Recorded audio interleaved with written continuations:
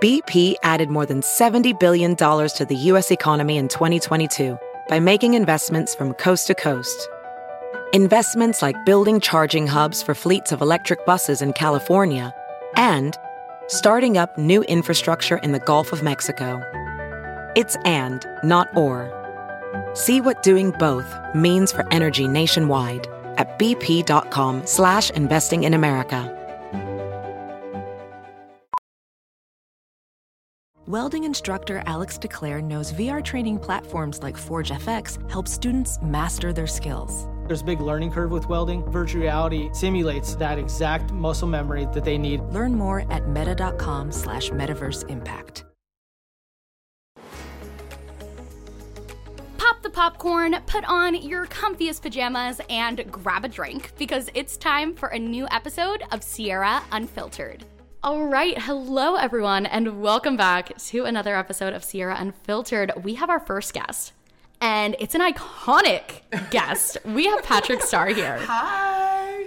What the heck? Oh how are we here? You tell me. Y'all tell me how we're here. There was a little video scattered on the internet of you two, and I did a live. Yeah. Regarding BC.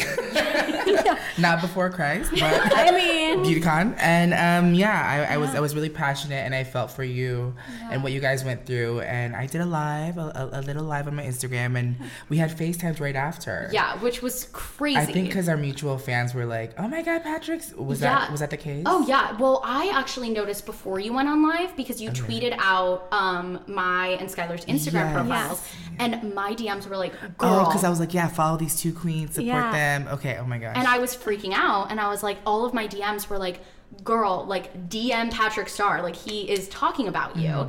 And then you went on live like a few hours later, and then we set this up. And but it was so funny is that your videos were already populating on my page. Oh, really? Because you were doing these outfit trends, your Disney video, you're recreating My Life as Ava, and then I was already watching you that week. That's and it crazy. just so happened to you guys, we had met. So yeah, and so it's fun. so awesome. I mean, and what I feel like this is like the perfect example of like turning lemons into lemonade. Like not necessarily the best situation to like have met under, but I feel like it's kind of a bonding thing of like us all wanting to be more inclusive and us all wanting to like promote like a positive environment and like work towards better solutions, because I think it came out of us all wanting better. right. You know? right. Well, and what I just thought was the coolest thing was that, like, there are so many people who reach the level of success that you have and then kind of forget why they started, right? And why they wanted to spread that message and why they wanted to be more inclusive. So to have someone like you who's reached that level of success, then, like, reach down to the little guy and be like, hey, like, I care. Like, I care about inclusivity. I care about equal treatment, and I care about like my story. That was like it was a really cool thing to see, and kind of, I think BeautyCon left me feeling a little bit crushed about the community. And then I think having you reach out was me being like, oh wait, that is such a small segment of the beauty community. There are so many amazing voices and experiences in the beauty community.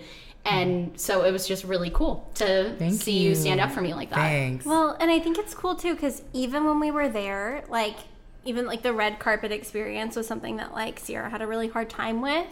And so I think it's hard because you see like all these like amazing people walking the red carpet and having this great experience, and you just automatically assume like people are getting meet and greets, people are getting this amazing treatment, and they aren't aware that this injustice is happening. So it's really cool to find out that like you're aware and people are aware, and that people are like willing to stick up for other people. Like I think that's such a big thing is right. Yeah, I just feel so I felt so bad to begin with, but even before, so I think this maternal instinct side of me has kicked in just this year, because you know, being on social media, it's about you, it's about your channel, it's about your Instagram, your Snapchat, your business, your brand. Like, who are you? You're shaping your identity.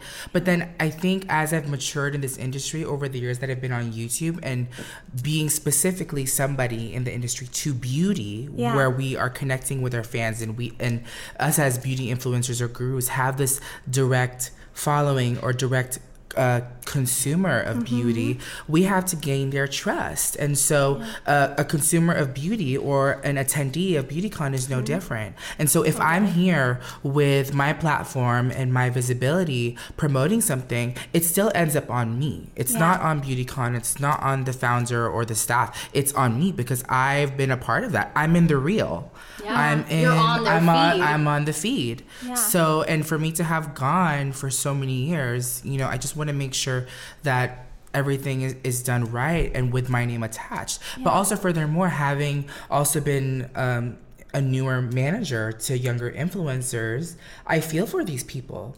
First of all, I've been through what they've been through and growing. I've done pretty much every sort of campaign, large and small, internationally, to a little post, to a little mention, and conventions and attending, and also having been sponsored to go to these events too. So with that being said, I don't want to look like I've lost myself, because I think, you know, you kind of have to play the game to change the game and to make the game. And that's where I feel like I'm at now, is that with my voice and with my humility and connection with my community, like even like this, I'm able to kind of bring awareness and visibility to those that don't have the power or the voice to do so. That's why I thought even my Instagram Live was so important. Because I felt even if I had met, you know, the staff or the founder of BeautyCon or whatever, it wouldn't have made much of an impact than just saying it on my own, on my terms. I feel like two things you said were very important. I feel like, first of all, recognizing that we're talking about the beauty industry. And I think with that comes so many stigmas of like what beauty is. Like, this is a convention for beauty, you know, and beauty can mean so many different things to different people. But I think at the end of the day, at least my opinion, is like beauty is making yourself feel the most confident and like expressing yourself. And beauty isn't like conforming to one ideal of beauty. And I think that's like a very 2019 idea. And so it's hard sometimes to see people just promoting one thing of like, this is what beauty is, this is what a body looks like, this is how you paint your face.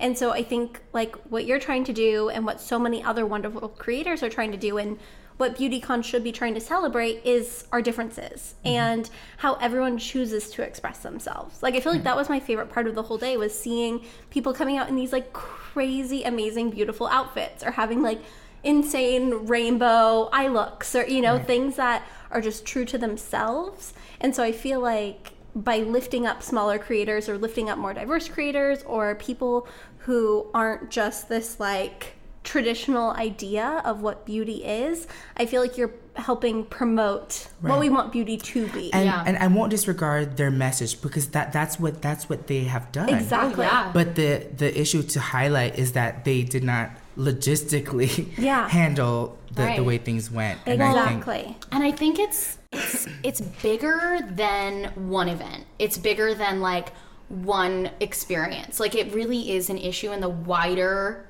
community as a whole, and not even just the beauty community, but like the freaking world. Like, well, or even the YouTube community, like traditional media. Right. So what were your experiences like? You know what, actually, before we get into like the meat of the episode, let's do our hot takes. Okay. Because this is like, I think there's so much to go into, but before we do that, we gotta give our hot takes. So Skylar, do you want to go first? Oh, sure. I always feel nervous going first, but I'll go first. So I think my hot take this week is, and I don't know if either of you agree, if you disagree, I feel like shapewear is like a personal choice. I think that a lot of times shapewear is viewed as like a not body positive thing, because you're trying to like shrink yourself, you're trying to do this, that, and the other.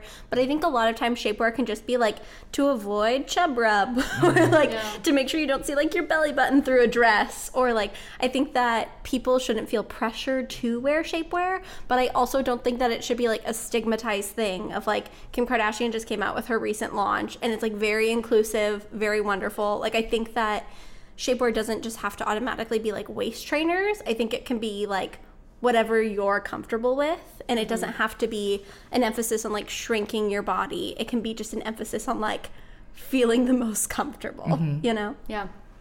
I mean, I fully agree with that. And I think something I've struggled with for a while is like, it feels like it has to be one or the other. Either I like take a strong stance against like shapewear and be like, no, like I don't wear Spanx. But like the reality is sometimes I want to wear Spanx.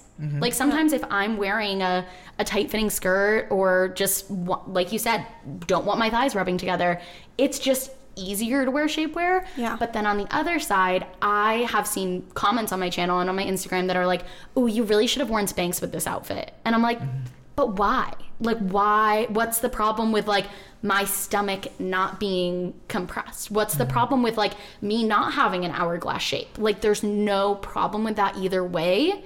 Yeah. I just feel like it's one of those things that's like, you know what? It's not hurting anyone else. To each their own. I'm the same exact way. If you're not hurting anyone else, just keep it to yourself. You know, if there is obviously like ethics and morals and someone is causing harm to somebody else, then just shut the hell up. You know what I mean? I mean, if you're buying them from like unethical companies or anything, that's a whole totally different thing. But I feel like it's the same with like cosmetic surgery. It's the same with anything of like if you want to dye your hair, if you want to like wear makeup, like if it makes you feel comfortable and confident, I don't think anyone should have kind of a say in what other people do. Like, this is not my hair. I don't know if you guys know, this is a wig. I'm fully bald under this wig.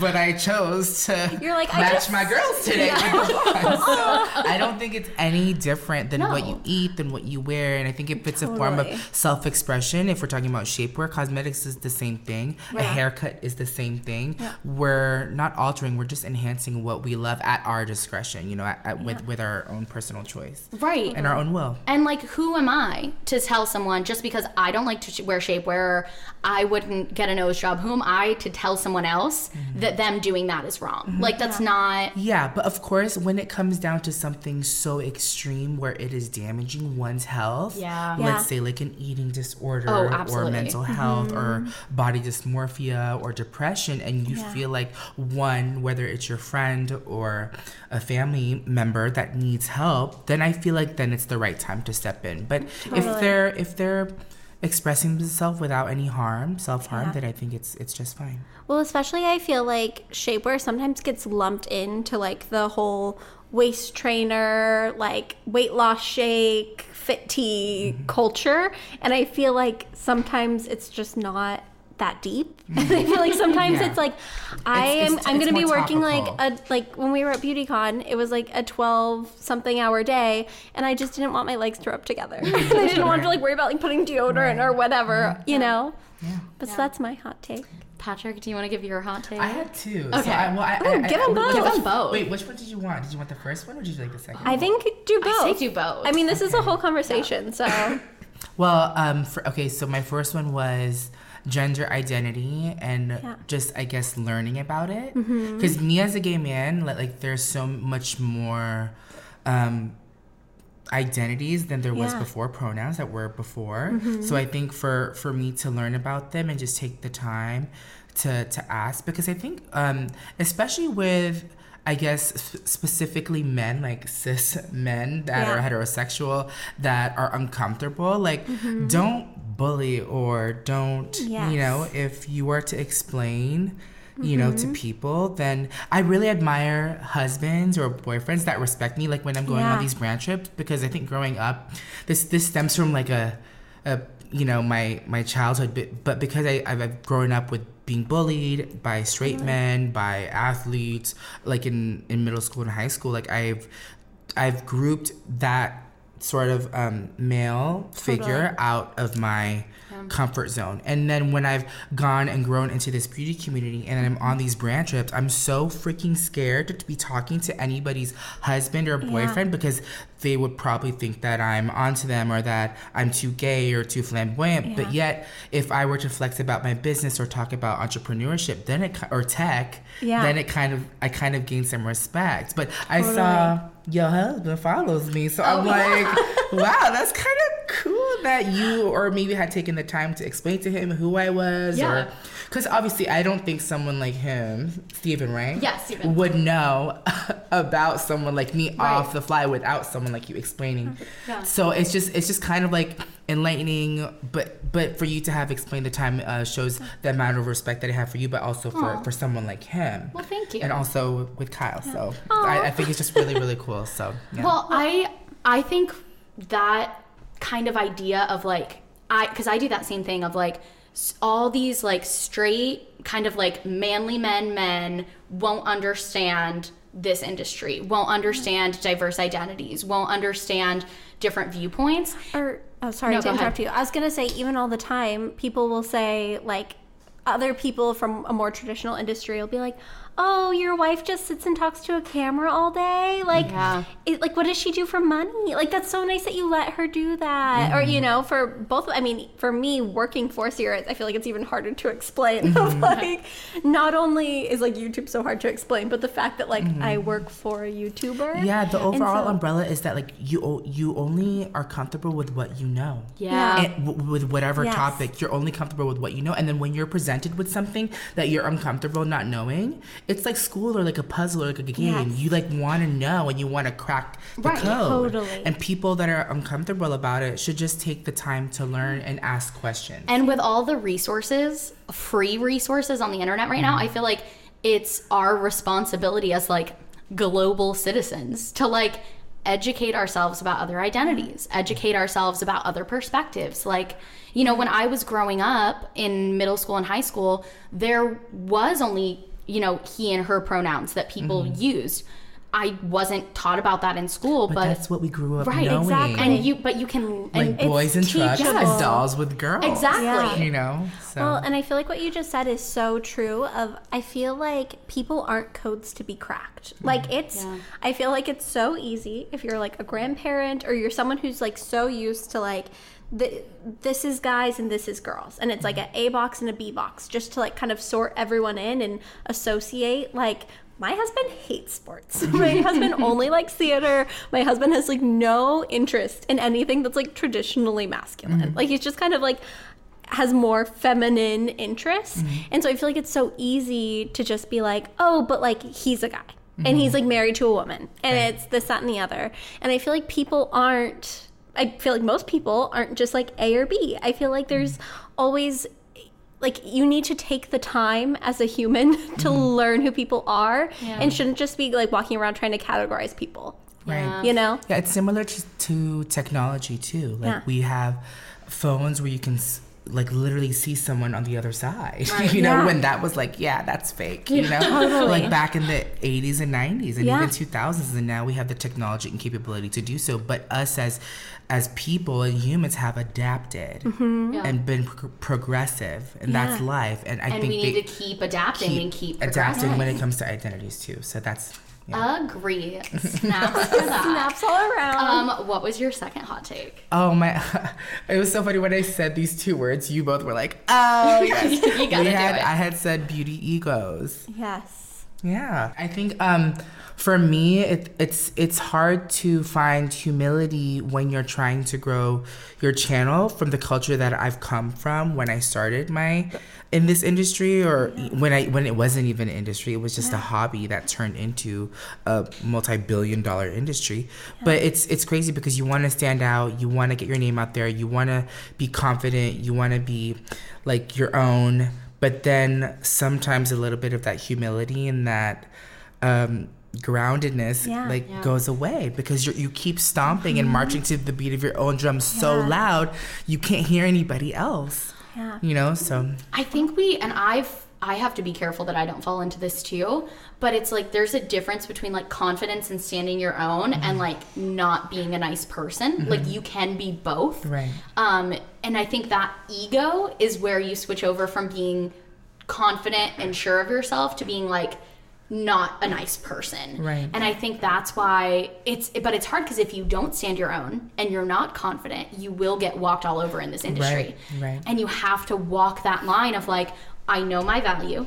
I'm not going to let brands or, you know, companies take advantage of me, but also like being humble still. And it's so hard. I feel like I'm still trying to figure out that balance where a lot of the comments on that BeautyCon vlog are like, you shouldn't have let people walk all over you. And I'm like, but I didn't want to have that ego, but then you kind of have to. And how do you balance that? I think for me, the way that I look at all the qualities that make me who I am as an influencer. So I have my voice, I have my production quality, my production value, I have the topics of my content, I have my supporting ventures of credibility that can allow me to speak to being someone that is credible and authoritative in this industry. So it's like where like I have all these muscles, right? Yeah. Of Patrick Starrr. Where can I flex and where can I be a humble ass bitch? You know, where can I stay in my lane? And so for me, if it's just me being silly or stupid and lip singing in a video or dancing, then it's fine. But I'm on the red carpet on one day, like in 3 red carpets in a day, or like, you know, on an interview, or even, I think also too, like in my stories, there's like a sense of humility when it comes to like on my stories, I'm taking off my wig, I'm shaving my head, we're at the club. And I think just also interacting with people, like how is your energy? Right. So, but if you are trying to flex all your muscles, if you're watching, you want to be an influencer and you're flexing here, you look like a stiff ass bitch, and you're just like, you just look so stiff, and your aura is not there. Right. Well, and especially I feel like nowadays the trend on YouTube is to be real and to be honest and raw, and I feel like people are falling in love with the person behind the camera and not always the content. Like, correct me if I'm wrong, but I feel like when I was on YouTube, like watching as a viewer back in the day, the beauty industry was like how to do the best brown smoky eye, like how to contour, because we all were learning these basics because we grew up using like drugstore makeup, and it was like we all learned together. But now that everyone has that skill set, I feel like it's about like showing your personality and being creative, and I feel like you don't have to be the most beautiful person to be a beauty influencer now, or traditionally beautiful person. Yeah. You know, and I think back in the day it was hard because it was kind of started by, oh, that girl's really pretty, or that guy's really pretty, and I want to look like them, and I want to do my contouring like them, or you know. And so I feel like transitioning out of that and like becoming more real and showing your authentic self, whether that's on your stories or a vlog channel or even on your main channel, I feel like is so crucial to succeeding in the industry now. And so I feel like people just need to like get on it. Which I It's love. hard. It's really hard. I love that that's becoming what people want to see. Yeah. In that, like, I mean, when I started YouTube, when did you start? 2013. 2013. I started in 2015. So only a little bit after you. And when I started, it was like the era of like oversaturation, sweeping shots, room tour, morning routine, that kind of just like perfected, crafted life. And I kind of felt like that's what I had to do, and that's what I had to fit into. That was the starter pack. Yes. Yeah, totally. Well, it was like very the Tumblr era of like, I'm like, my life is Ava made that video. Literally, my life is kind of like a parody of it all. Of that's what it was like how to be the most aspirational person you could be. And so it's so cool that now it's turning around and it's like how to be real, and how like people want to relate to you, and people want to like see your struggles, because everyone has struggles. And But also on the other side of things, it's like when you're too like in the raw, do brands want to buy into that? Yeah. That's the other balance. That's the ticket. Like is you know, because the brand is, let's say it's a beauty brand and they're at a higher price point, and it's a prestige brand wanting to partner with your channel. Right. This is influencer talk, you know, like No. are you as brandable because you're so in the raw, like on the ground chewing the grass, you know, like 100%. And you have to balance like how much of your personal life do you want to share? Right. Because there's a difference between being open and being real, and like given a little too much. Yeah. Like, you know, There's a difference between showing your boyfriend on like a vlog channel versus doing a boyfriend challenge or like a boyfriend tag with your boyfriend. And neither of those are better or worse than the other, but I feel like every little decision is a decision that you have to make as to like how comfortable you are and how much you want to share. Well, like for me, if I'm having like, I've made a few videos where I'm like talking about how I had a bad day and how I like overcame that and, you know, got into a more body positive headspace.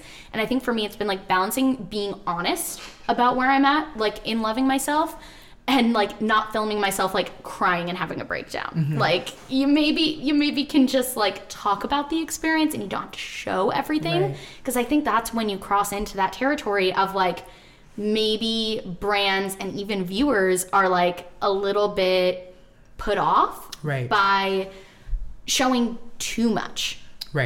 Well, and I think if you just show, like, when you're feeling those extreme emotions and there's no, like, aftershock of, like, hey, this is why it's a teachable moment. I went through X, Y, and Z. Yes, I showed you this clip of me crying, but that's how I was feeling in the moment. Let's talk about it. Versus, I think that's so much more healthy, because then I think there's so much responsibility for the viewer to have a say, and that's when it gets out of control, because then I think you as the viewer are seeking help, and then, you know, it becomes this uncredible dialogue between you and, you know, who is the professional or who is dictating your mental health at that point. But it's all you know, subjective to who it's for. How has it been for you being like a mentor and a manager to like younger creators? Do they ever come to you with those things of like, hey, is this okay to post? Yeah. And how is it trying to balance like, you know, your brand and you know your limitations for what you want to put on like the Patrick Starrr channel, but for managing, I don't know how many people you manage or mentor of like 10 other people's like, I know your personal brand and that's all right for you, but maybe not for you.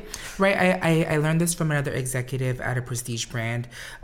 Just a few weeks ago, I had attended an event and we were just talking. She was out, she's works on product development, and, you know, obviously I'm an influencer, and I say, how do you choose your team? And she told me, you know, when I'm choosing an executive level team, I'm not just looking at the IQ, I'm looking at the EQ. I'm looking at the emotional qualities that person has. And so I have to see, I mean, obviously you have been friends for over 10 years. Yeah. So you guys have already this EQ that you guys line up. Totally. And so for me and my Patrick Starrr team, and for me and my clients and the people that I'm representing, I look at them, I check their aura, I check their energy, and really take a look in their eye and see if their EQ lines up with mine. Yeah. And it's, you know, and if it doesn't, I wouldn't have signed them in the first place. Yeah. So for me to check that, of course, that like last week, one of my clients called me and was like, oh my God, my landlord wants to look at my place without my permission. And I'm like, is this about a brand deal, or is this just like, I'm like, okay, I know there's a lot going on. Let me just talk to you, girls. So I just took the call, calmed them down, and we were just like, you know, it's personal. Big, I'm like a big sister, big brother to them. Yeah. So and for me to navigate them in this industry, it makes me feel better, because I never had someone like that. Yeah. But if I can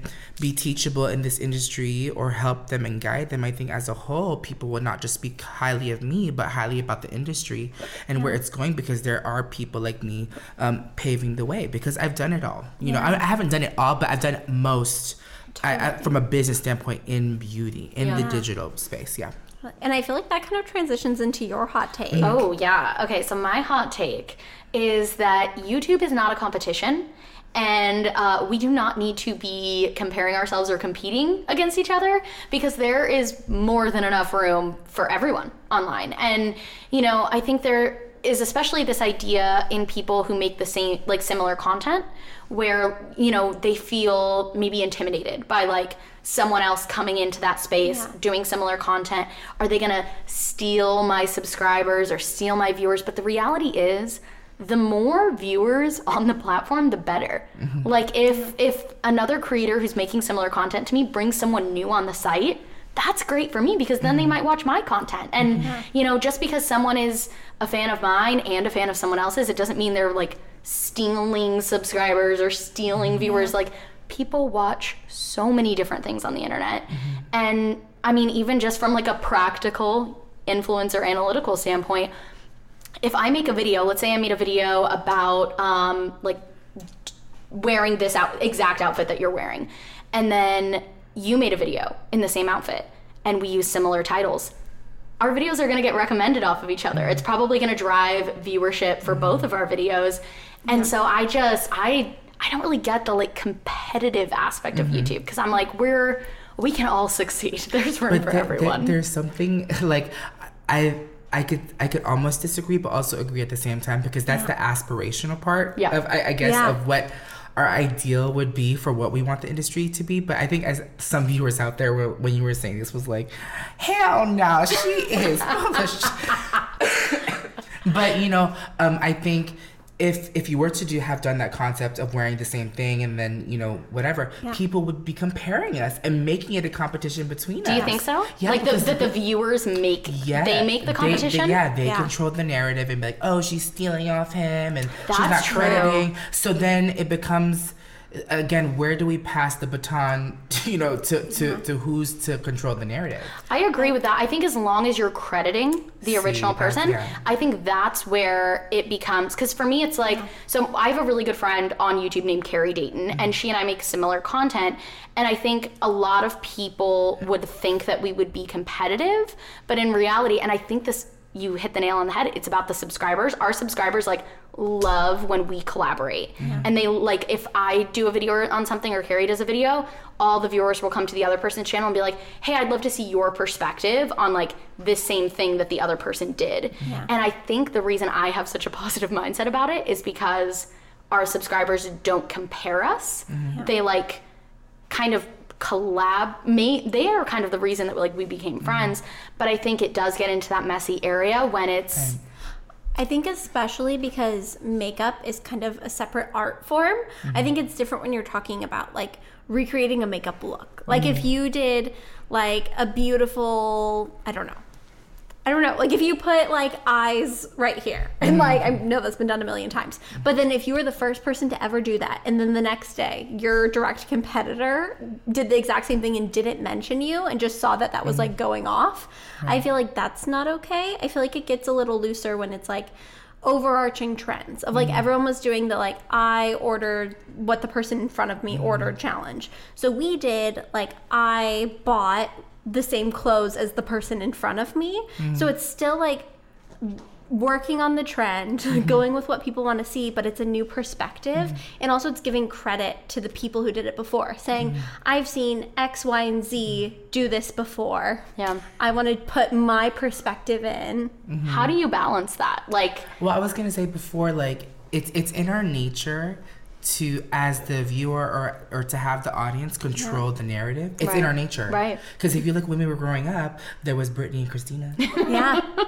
Right. Totally. We still do it. You know? Oh, Britney's no, 100%. now in Vegas. Christina's in Vegas now. She's stealing her. You know, we had NSYNC and Backstreet Boys.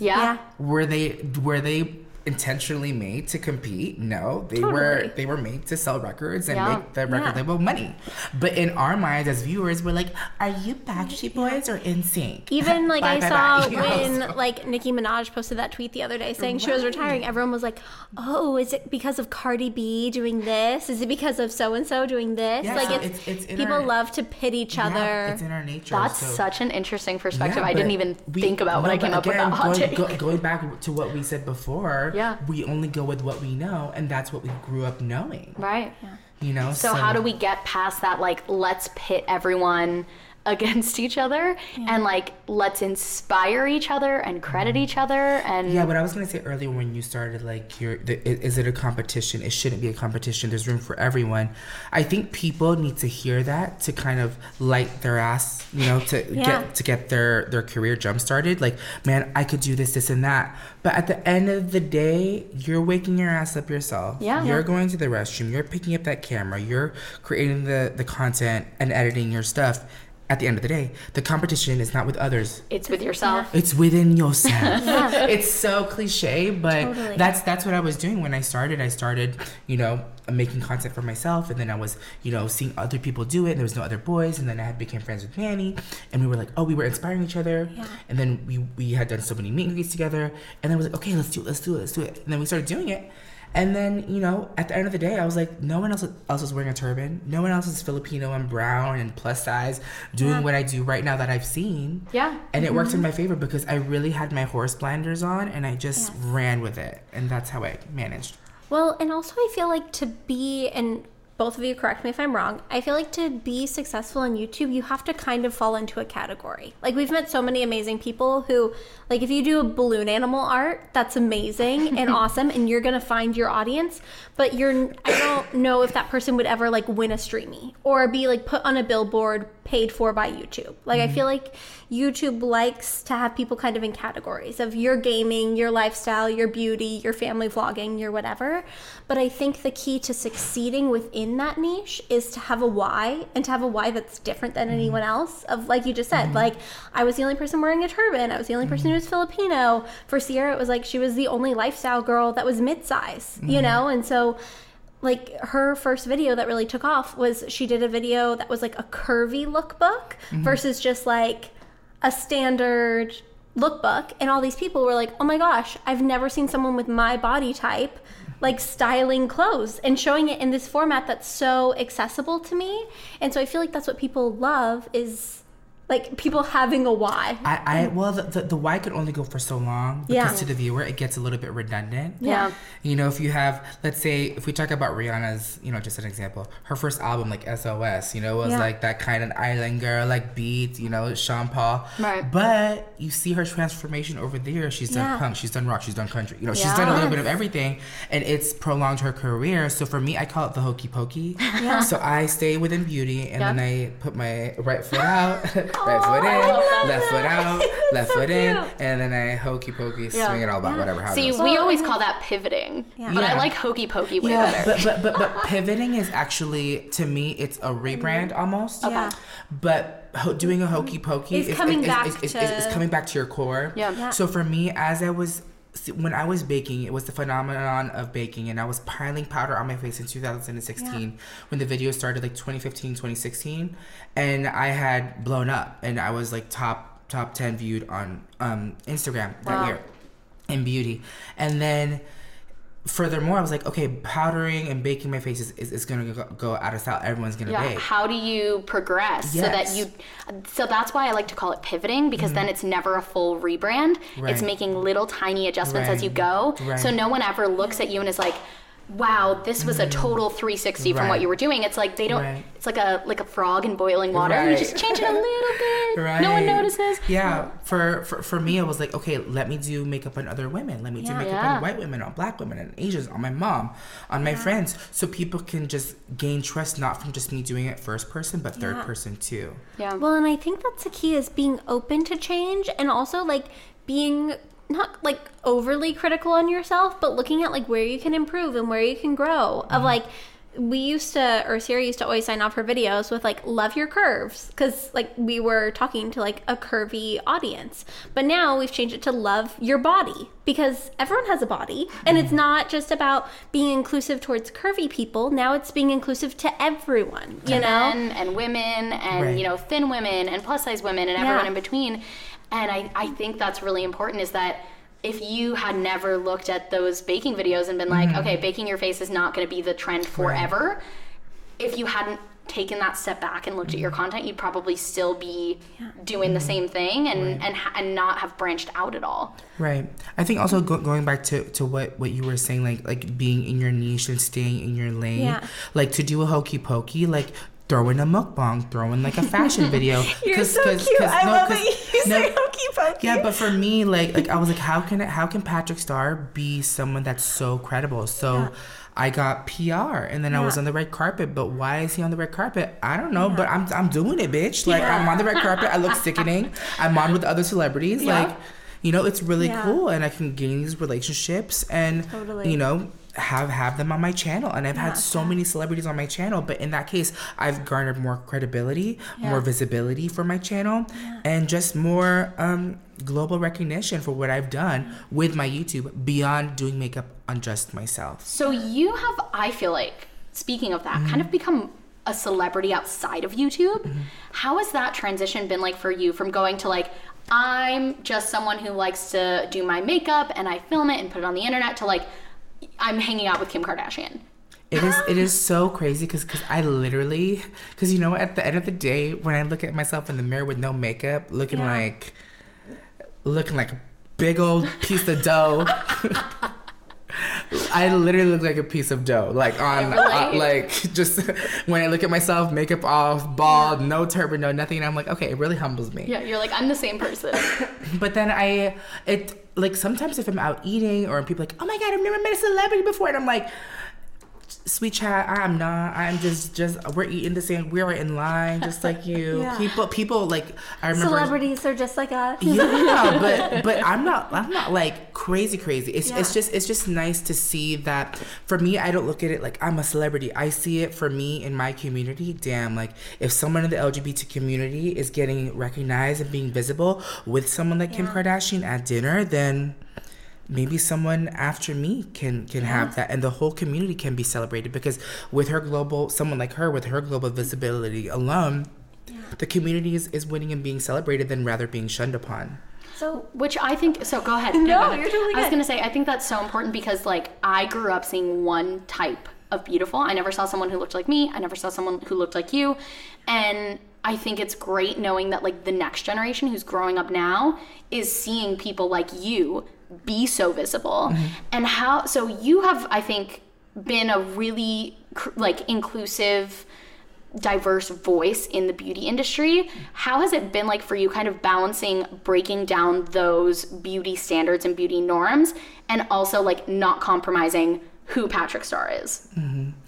I feel like it's another hokey pokey too for me. If I was to do something out of my element, I think I find something that's comfortable for my viewer with what they know, and then I put a little bit of a twist, or I add like, it's kind of like tricking your kids to eat vegetables. Oh my gosh, I love that. Do you know what I mean? It's literally like that. What we do all the time. So you'll just kind of like put a little bit of something new in there. That way they kind of gain that acquired taste. Oh my gosh. For me, when I started my YouTube, I was wearing such big lashes, bottom lashes, white contacts. I was wearing dark cheeks and this. And then I realized I was like, maybe if I become more attainable in beauty and wear smaller lashes, wear a little bit less makeup, then the female viewer could aspire to bake, and I would add a little bit of things that they were familiar with. Okay, we're gonna start with foundation, a little bit of powder, a little bit of bronzer, like just mascara today. And it just became more palatable and digestible for the viewer. That they could relate to you and they could see someone like you and be like, oh, I understand. Right. And I can relate. And for example, my fashion, I behind the scenes, I don't really talk about my fashion a lot, but for me, I'll take a crazy fabric, but I'll put a traditional silhouette on it. So when I'm on the red carpet, people are like, wow, you look so... I don't know what it is, but it's like I have a basic baby doll silhouette, but the fabric is just so ugly. Yeah. I remember when I worked at the Lion King, everyone was asking if I was a costume designer, but everyone called me a Tide Pod. I looked like a Tide Pod, but it was just the most traditional off-the-shoulder circle skirt silhouette with a turban. Add something a little bit different. Yeah, and that was just the textile. That was just the pattern. $5 a yard downtown LA. It was literally so cheap, but everyone, and I threw on the turban, and it looked like an entire look. So for me, whether it's someone that doesn't know who I am or that knows who I am, it's digestible and palatable to the eye. I love that. That's so interesting that you do that in beauty, because I feel like we do that literally every video. Like we talk about it all the time. You have to, because sometimes if you're too far, I mean, depending on what your end goal is to get mass recognition, you kind of have to be digestible in that sense. I mean, that's part of why we started the podcast, is because we wanted to be able to talk about things like body positivity and inclusivity, and we try and do that a little bit in every video, but it's hard because I feel like when you title a video like a body positive sit down chat, the people who are going to click on that, at least a good majority, are people who are already on that journey and are looking for that content. Right. Sometimes the people who need that are like a dad in middle America. Sometimes, like sometimes the person who needs that is someone who's like 70 plus years old and, is just clicking on a random video recommended to them on YouTube. That looks entertaining and has a fun thumbnail. And then they get a little bit of that body positive message in there in a way that's palatable for them. It is so, like you said, like, here, just take a little spoonful of vegetables. Yeah, but it's for me when I'm literally out on the street and these like macho guys can be like, hey. And I'm like, hi, like, my girlfriend loves your work. Yeah, it's pretty cool. Yeah. I was downtown LA and this guy was like, honk, honk, honk. And I was like, oh my God, I'm so sorry. He's like, hey, my girl likes your stuff. And I was like, oh my God, thank God. I was like, really, he's like, yo, can I get a picture? And I'm like, sure, let's take it. And it's just really amazing. Cute. But I kind of put that in my database in my R&D, and I say, okay, I'm going to take that and continue what I'm doing, because if I'm being conversational, enough for someone to call their husband or their boyfriend to check my stuff out, then I'm doing something right. And if that kind of guy probably wouldn't be watching or searching it if you were doing, you know, like you said, how you started with the more out there looks, but because it's a little bit, you know, it's more traditional with a little bit of a spin, it's easier for them to look at someone like you and be like, oh, I get it. And I understand what you're doing with your makeup, and I understand what you're doing with your beauty and all of that in a way that they can understand. And then it's helping them to be more inclusive and accepting in their own life as well. Because as they're watching and digesting, like they're eating, as they're taking it in, they're like, I don't know what it is, but something's clicking. There's a familiar flavor that I see, and that's just is the humility and the diction that I have and the poise. It just comes with your channel. That's so amazing. That's so awesome that you're able to be that person who like is kind of an introduction. But growing up as like a chubby gay kid, that's I was already doing that innately as a kid, because I really couldn't make friends. But if I said, I can take your pictures, I can, you know, do your makeup, I can teach you piano, I can do this for you, it was kind of like, I can do something for you. And that was the little flavor, because everyone's like, okay, I'll take that. Yeah. And then I'll take you too. Yeah. Also, kind of talking about that, I'm sure you've told this story a million times, but how did you get it? Like, how did you first get into the YouTube world? Because I feel like looking at you now, obviously you're an amazing makeup artist. You are like an amazing on-camera personality, but I feel like equal to that, you're an amazing business person. Like, it seems like you've really built yourself like a wonderful team, a wonderful foundation. Like, you are like starting to mentor people and like manage people, and it feels like you took this like raw passion from an outsider's perspective for like art and photography and makeup and kind of transitioned it into being like the whole package. Right. So how did you start on that journey? Well, for me, growing up, I've always loved how things were done. And like, you know, that show How Things Are Made, or like I would watch behind the scenes on the, you know, extended DVDs on the pack, like how theater's done. And I've always been drawn to that. But for me, I've always wanted to be credible. And, you know, my mom instilled, you know, being Filipino and being, you know, she's like, get a diploma, get something so you have something to your name. And now it's a blue check. That's something to, you know. But growing up, what was that verification that we could have? And so I've always aspired to be, like, you know, I would play dress up at home, or I would pretend to be on American Idol, or I would pretend to be an American Got Talent. But, you know, I would pretend to be on Disney Channel, you know. Like, we were all doing that as kids. But I think for me, as I started to grow my business and my YouTube, I was like, how can I be more credible? Like, treat people with being professional, email professionally, speak professionally, follow up, be kind. And I think those feel good things create a better business for you at the end of the day. And for me, how I got started, I was a piano teacher. I was a piano accompanist for theater and behind the scenes. So were you a theater person? I am. I'm a Broadway baby girl. Yes. I know, so y'all. I know. Once these are off, we have to like send me a piece. I can sight read in 3 seconds. Oh my gosh. I was. That's how I was making money. So I was a piano accompanist, and then I was working at Mac. And I was working at Panera Bread. So you were hustling. Yeah, and like next to Panera, there was a bookstore, Barnes & Noble. So then I would just go there in the self-help section and self-improvement and just read books on how to do makeup and hair, and also business for dummies. And I would just read like books on my break. And then, so I think all of those things, being a piano teacher, I learned how to teach people with an instrument, you know, and the instrument now is my makeup. Yeah. And then through Panera, I was teaching about customer service. And I would listen to the customer in the beginning, and I would say like, oh, if they were really hungry, they would look above me and they would be like, I want blah, blah, blah. Or I need. If they said I need, I'm like, I gotta get this girl's hungry. Yeah. Because if they say need, it's a necessity. If they want to try something new, they're not that hungry, but they just want to tickle their taste buds. Yeah. So I learned how to differentiate need and want and customer service.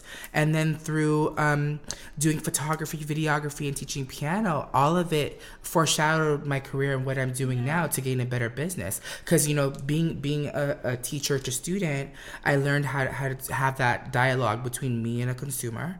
And then furthermore, and working in a band, in a, you know, a music band, how to be a team player. Yeah. And I think that's what helped me grow as a business entrepreneur. Isn't it so funny looking back? I know I do this all the time. It sounds like both of you do too. Of looking back at all the little skills that you've acquired and all the little random jobs you've worked and things you've done and interests you've had, and how they all circle back and like are so essential to who you are now or what you do now. Right. Oh yeah. Right. And I think a lot of people who are working those jobs, like how you started, working at Panera, or like I worked as like a summer camp counselor, and you're working those jobs and you're like, and you worked at Starbucks, you're working those jobs and you're like, oh, I just need to get out of here and do something that's really gonna help me. And it's like, you can pick up skills on that job and learn stuff on your own that is going to prepare you so that when you get to that point where you have an opportunity, you really take advantage of it. Yeah, well, and also I feel like it's kind of like an important, humbling thing to start out in a job that you don't love. Yeah. So that you can be like, you know, no matter like the hardest like 14-hour shoot day we have will never be as like mentally hard as it was for me like working at the Starbucks right next to all of the studios in Hollywood where like the PAs would come in or like Justin Bieber would come in and then everyone would like freak out. Like I feel like I'm so fulfilled, and so it's nice to be able to like look back and kind of like humble yourself a little bit of like, okay, cool, like we're doing it like a 14-hour shoot, but like we're in LA, it's air conditioned, we have craft service. Like I feel like it's nice to have that beginning to gain skills from it, but also to like put yourself in your place sometimes. And be like, no, for sure. Hey, I'm really lucky to be here, and like it could be a lot worse. Like if you're watching and you feel like you're having like the most shitty day, like you have a phone you're watching on, you have a computer you're watching on, you had a charger to plug your piece of technology. Not people have phones or can afford smart devices or even have the time to have social media because they're busy working 3-4 jobs. But for you, if you're sitting here on this podcast, be thankful that you have the time and the finances to pay your bill, get some Wi-Fi, and watch us. Like, you just really have to think about where you're coming from, what you're doing, and the skills that you've acquired, because that's what my mom has taught me. There's always going to be someone that has it worse than you.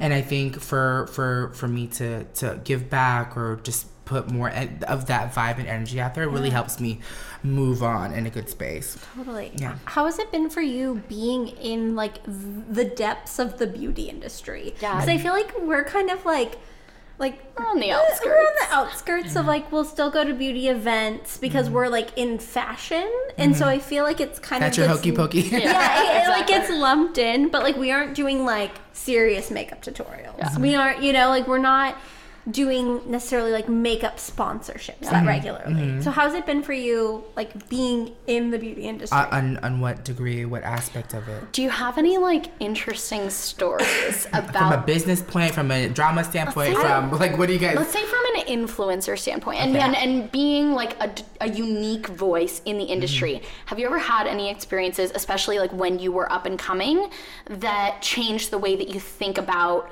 what we see on our screens when we're watching these influencers or these celebrities, and that change the way that you think about it? Also, sorry to interrupt. I was gonna say, we're trying to like get the tea because like we want to like hear your experience, but also don't feel like you have to like say names or like we're trying to get any like drama. No, I love it. From an influencer business standpoint, what was an aha moment for me was early on there was one brand that was sponsoring 2 of my friends. Okay. And so one was sponsored, one post for one rate. Yeah. The other influencer was sponsored commission based. Okay. So same exact brand, same promotion, and I studied the 2 at the time. Yeah. And I was like, oh, I wonder who's gonna make more money, and you know, but so then the one influencer did the deal, made that money, cashed out. The other influencer continued to promote the brand authentically, post after post. Here's my code. Here's my here's my here's your discount, and then of course in turn get commission, and that's how we live, and because there's an incentive for both the consumer and also the influencer. Yeah. But then at the end of the day, this other influencer that was doing commission based was making 10-20 times more than the one post that my other friend had done. Yeah. And made a lot of money. But that showed me that you have to build a beautiful relationship and long-term relationship with your viewer, because they are the consumer. Because I call this the holy trinity of beauty. There's you, there's the brand, and then there's the consumer, and they have to work in tandem to create the Holy Ghost and the Holy Spirit to make the banks come alive, girl. You know. That's so Can I get an amen? Amen. But then if you break the holy trinity, then you become an isosceles triangle, and it's just like the brand becomes the voice, or then you become the voice, or then the consumer becomes the voice, and then it gets out of control. But you have to have this balance. So for me, it's public record out there that I've partnered with Benefit for so many years.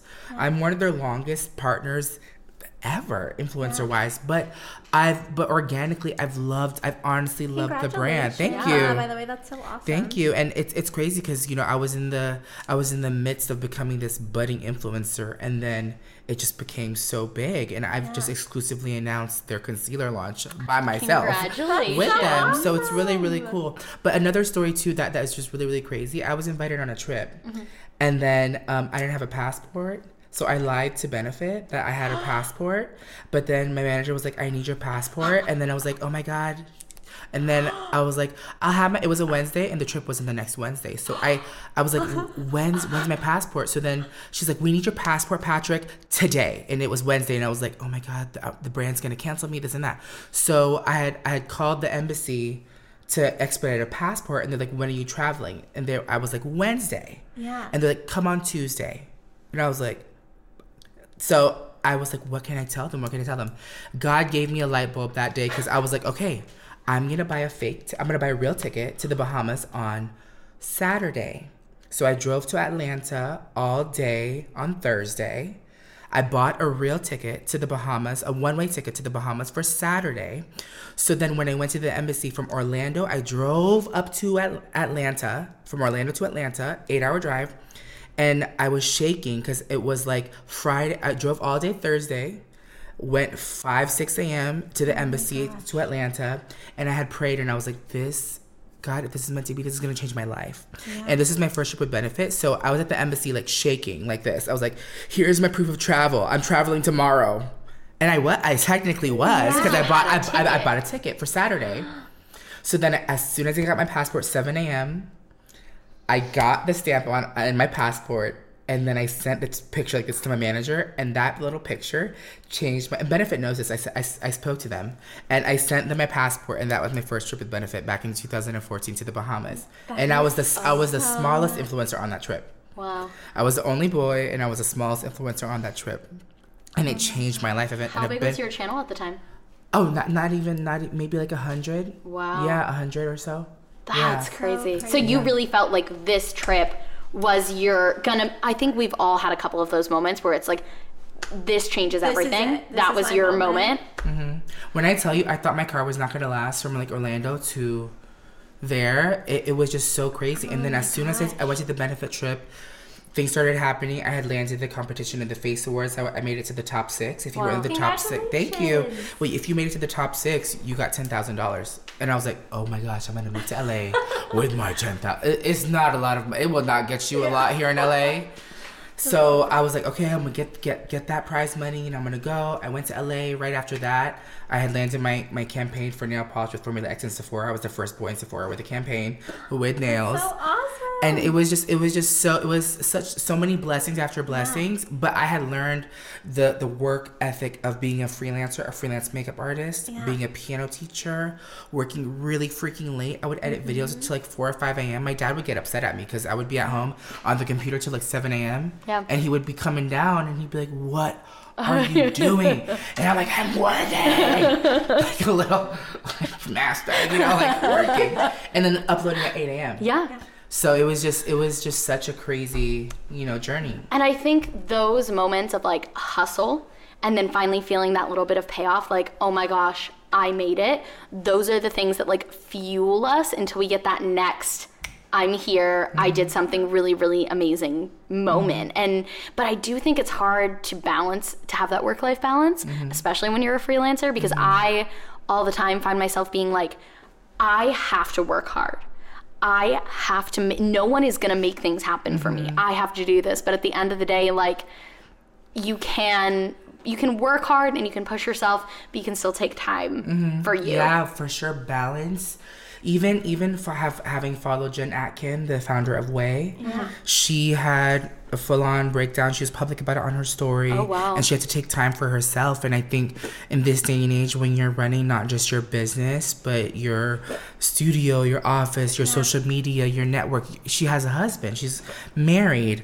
And she, you know, you really have to take a break. But for me, I'm able to shift really easily when I have my makeup on and turban on, and when it's off. And I know how to act, and I know when to kind of like involve Patrick at, you know, an emotional level, and when to involve Patrick Starrr. You know, even I will say dating is really hard too, because a lot of people, for me, I mean, y'all are very lucky, very blessed, but I'm so jealous.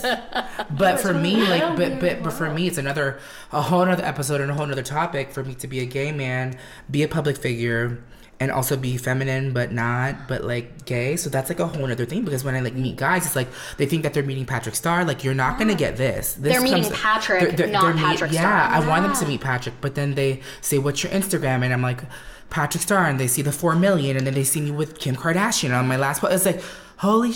You know, like, that's not my life. You're not just want to be a real person. Yeah, that's really hard. Oh my gosh, can we talk about that? Because I think that's so interesting. Girl, I said this is another episode. It's just gonna be really hard. Yeah, it's hard. Because I think, like, we were talking right before we started filming, I think that part of the awesome part about this podcast and, like, starting to have guests on, and guests of, like, different backgrounds than us, and different, like, in different stages of lives. And I mean, you're in LA dating and like trying to navigate the whole like do you want someone who's completely not an influencer? Like, how do you navigate like people understanding your job but like not trying to like get clout from you?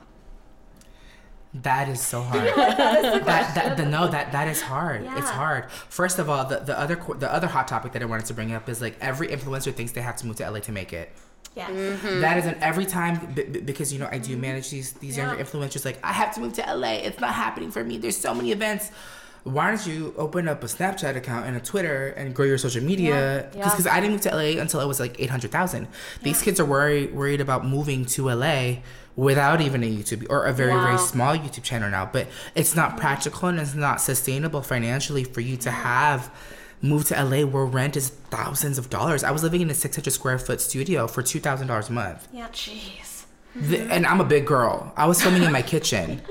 I was literally filming in my kitchen, and it's really, really hard. Kyle and I just moved down to San Diego in January. I guess that's over like half a year ago now. Wow, that's so crazy. It feels like yesterday. Anyways, but we lived in North Hollywood for the last like 4 years, and he lived there even longer than I did.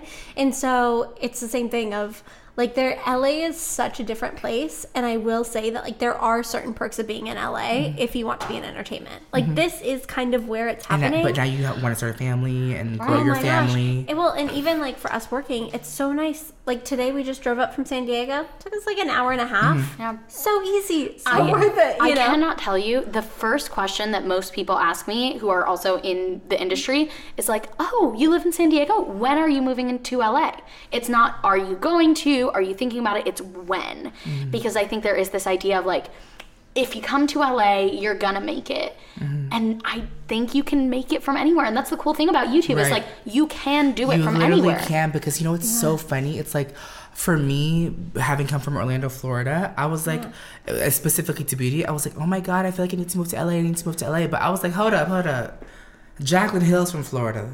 Yeah. Promise Fawn is from Florida. Michelle Fawn is from Florida. Yeah. Nicole Guerrero's from Florida. And so is Patrick Starrr. So... Well, and the thing is that YouTube can be consumed anywhere. Yeah. Like we talk all the time about like so many people watch like her videos on their phones, like on their way to work, playing in the background, or, you know. I think it's specific to people that are more popular on their Instagram, and they want to have more. I think that's where they're coming from. Is because when they have stories and they want to post their events and they want to go somewhere, they're not really producing as much YouTube content, but daily content, which is what what they're trying to aspire to commit to. Yeah. Content wise is going to events, going to this, going to that from a social standpoint. And Instagram is heavy. I also will say for a long time, I felt like I had to go to these fashion and beauty and makeup events because it like validated me. Like if I'm invited, of course I have to go. And I think it took me a long time to realize like, you don't have to go to everything. And like, also you're not getting paid to go to them most of the time. It's just like a networking when fun I tell you thing. it is so expensive. When I oh my God, my assistant here will just slap me across the face because I buy clothes even for the airport. You know, if I get like airport content or lookbooks, it's so expensive because I'm like, I gotta buy all these different tops so I can at least have a different look. Yeah. Right. You know, and I can't even imagine these fashion bloggers. Like I was at Fashion Week last week and I'm like, how do these girls sustain with all this expensive fashion and look nice? And I'm over here in my $3 yard fabric on my head, like. That's the main reason I've never crazy. been to like Fashion Week or any of those things. The only way I would go is if I was invited by a brand because that would probably cost me after travel, outfits, everything. It'd probably be like 10 grand. Yeah. And it's like, I could invest At least. I could invest 10 grand into my channel in such a better way. I could do like, think about the amazing video I could do with 10 grand or like, I could get new equipment or I could, you know, rent out a studio set or something like that. And, you know, some people go to those events and go to places like Fashion Week and they really the investment pays off because they meet people or they make these connections. But for me, I'm like, I think because I'm not at that point where I'm like, I'm not going to get invited to all these big shows. Right. I'm just not. Yeah. And I'm fine with that. So for me going, maybe that would validate me a little bit. I'd be able to post, look at me, I'm at Fashion Week. But it's not going to be the worthwhile investment on my channel. Yeah, I think overall, if you're wanting to make a big move or put in a lot of money, whether it's $1,000 or $10,000, you have to imagine like the end goal. Because I was speaking to a marketing executive and I said, how do you look at marketing dollars? Do you guys look for visibility? She says two things. You either get a return of investment or you get the visibility. Yep. Because I always wondered what brands got out of sponsoring like prank channels. Yeah, right. But they get visibility because they get millions of views. But if you partner with someone like me, I'll send you millions of units. Yeah. You know, worth of things. So for me, I think with any move that you make, for me at Fashion Week, I went because I knew someone that was an executive there. Right. There was a YouTube event, and there was obviously KKW's event. So there was and like it's paying off for you. there was an end goal as far as content and relationships for me to do those things in a genuine, authentic way. And you really have to take a step back and see if these decisions are worthwhile long term. How was Fashion Week for you? Because I feel like just looking at your Instagram, like you had the craziest, most beautiful looks. Oh, thank first and you. foremost. Thank you. I feel like you were constantly posting like at the coolest shows. Like, is it like truly as glamorous as it seems? Tell us peasants, is it everything it seems to be? When I tell you, it happens so fast. Like you're like, did I just get ready for 4 hours for like 10 minutes? Literally, you get there, the photographers are crazy. It just snap. And then it just like, you watch these 50 models walk down a runway and it's done. And that's it. And then on to the next show or back to the hotel to change your outfit. It's such a frenzy. Like I get so glammed up for such a little thing. And then I feel like the outfit was just seen for like not even an hour. You know, whereas like, you know, I was watching your get ready, you know, for BeautyCon, like your fittings and your makeup and, you know, everything. And it was just like, oh my God, but you had like the whole day to wear it, you know? Yeah. Whereas like, oh my God, I had this beautiful outfit, it was custom made. And I gotta take it off. You know, it was just like, damn. So yeah. Oh my God. It happens so fast, but. What's the prep work like for that? Like, because I know you talked about like making some of your own clothes and like being a designer. So do you have to like hire multiple stylists and have like so many assistants and so many people like helping? Oh my gosh, it's crazy. It's really like, I feel crazy. like just the logistics of that is no, insane. literally for my calendar, I have events planned until December. So I pinpoint where it's kind of like a madman with a push pin and the map. Like where do I get what outfit? We're the same, yeah. Like where can I flex extra dollars for this outfit, for that, you know, and stuff like that. But it's crazy. So crazy. Yeah. I know. We were looking because I was like, okay, so like we're shooting on Monday. And I was like, he's with Kim Kardashian like 2 days ago, and then Fashion Week, and then I was like, is this because I feel like you're very busy. No, I love it. I love I'm so happy. I know. I feel like we're the same way though, where we map out so far in advance. We were just talking in the car about how like we know exactly what days we're working at least 2 months in advance. Yeah. Always. And that's why I admire you so much, because I really admire people who not only are doing important things in the industry, but also have that business side on the back end. It's work at the end of the day. As much fun as it seems, it's work. You clock in, you clock out. When you clock into work, you know, let's say it's Panera. How many sandwiches are we making today? How many salads are we making today? How many coffees are we selling today? Make sure the bathrooms are clean, X, Y, and Z. How many bread rolls are we making today? How many soups? So I have to think how many outfits, how many tiramisu do I gotta make, how many lashes do I need to buy, how many nails do I have on my hand left, you know? So I'm literally looking at everything. So. Right. Well, and it's hard because I feel like both of you guys go through this of you're like Patrick Starrr, but you also work for Patrick Starrr. Like you're Sierra Schulte, but you work for Sierra Schulte. Like, I always make jokes because like there's Sierra Schulte Incorporated, the business, and then there's Sierra, the person. And so like when I'm on a family vacation and everyone's like, oh yeah, I asked my boss for Monday off. I'm like, yeah, my boss is such a bitch. Like she never gives me time off. Like homegirl expects me to be working on vacation. But it's true because you're Patrick, but you work for Patrick Starrr. I would call every day off, but the guy behind the camera is like, no, you have... you know. It's fine. Well, and it's hard because I feel like balancing that line is such a difficult thing, especially when being an on-camera personality, like you have to be fed, you have to be hydrated, like you have to like have your nails done, do all this stuff that kind of seems like it's self-care, but at the end of the day, like your talent. And so it's hard when you're also like producing But you're also and CEO like and president and boss. And then I'm checking my emails and I'm having to approve things for my taxes. And then I'm having to like, and when you're not just the on-camera personality, you're also the CEO. You have to have your hand in everything. And I think for a while I thought, okay, if I get to this point of success where I can have an assistant and have a tax person and have a financial manager, then, oh my gosh, my life will be so much easier because it'll be off my plate. But you know what? You're learning every aspect of it too, which makes you such a smarter CEO. Because for me, when I was working at Panera and this dishwasher boy was working with me at the time, I had left and done Mac and done YouTube. And when I came back to visit, he was now the GM of that store. But I was like, why and how?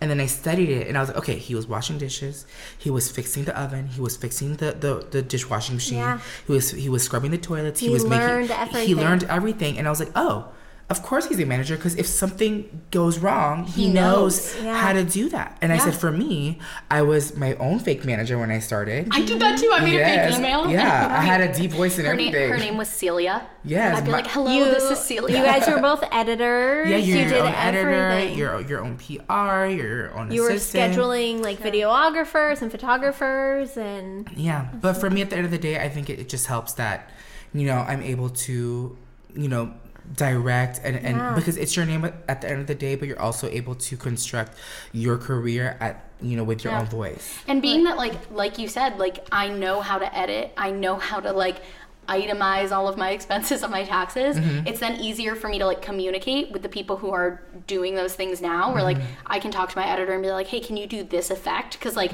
I know how to do it. And it sucked staying up till 4 a.m. editing, but now I feel like I'm better for it. Okay, well, I feel like that's a good place to end it. It was so fun. It was so great talking to you. Thank I feel you. like I could just talk to you for hours and hours. I know. Thank you. Well, now we are officially friends. You guys, there's proof of it. And any questions that you guys have and anything, my door is open, my phone is open to both of you. And thank you. All these amazing girls are so awesome. gosh, great follow energy. It's just like, for any of my viewers, you guys are just so badass, and hopefully better things will come out of this, and, you know, event-wise. And I'm so honored to have met you both. Thank you. And thank you for everything that you're doing in the industry, and for everything that you're doing on and offline. You're just a wonderful person. So thank you so much. And thank you guys for watching. We will see you next time with another new episode. Give us 5 stars on Apple Podcasts and subscribe to the channel. Okay, bye. Bye.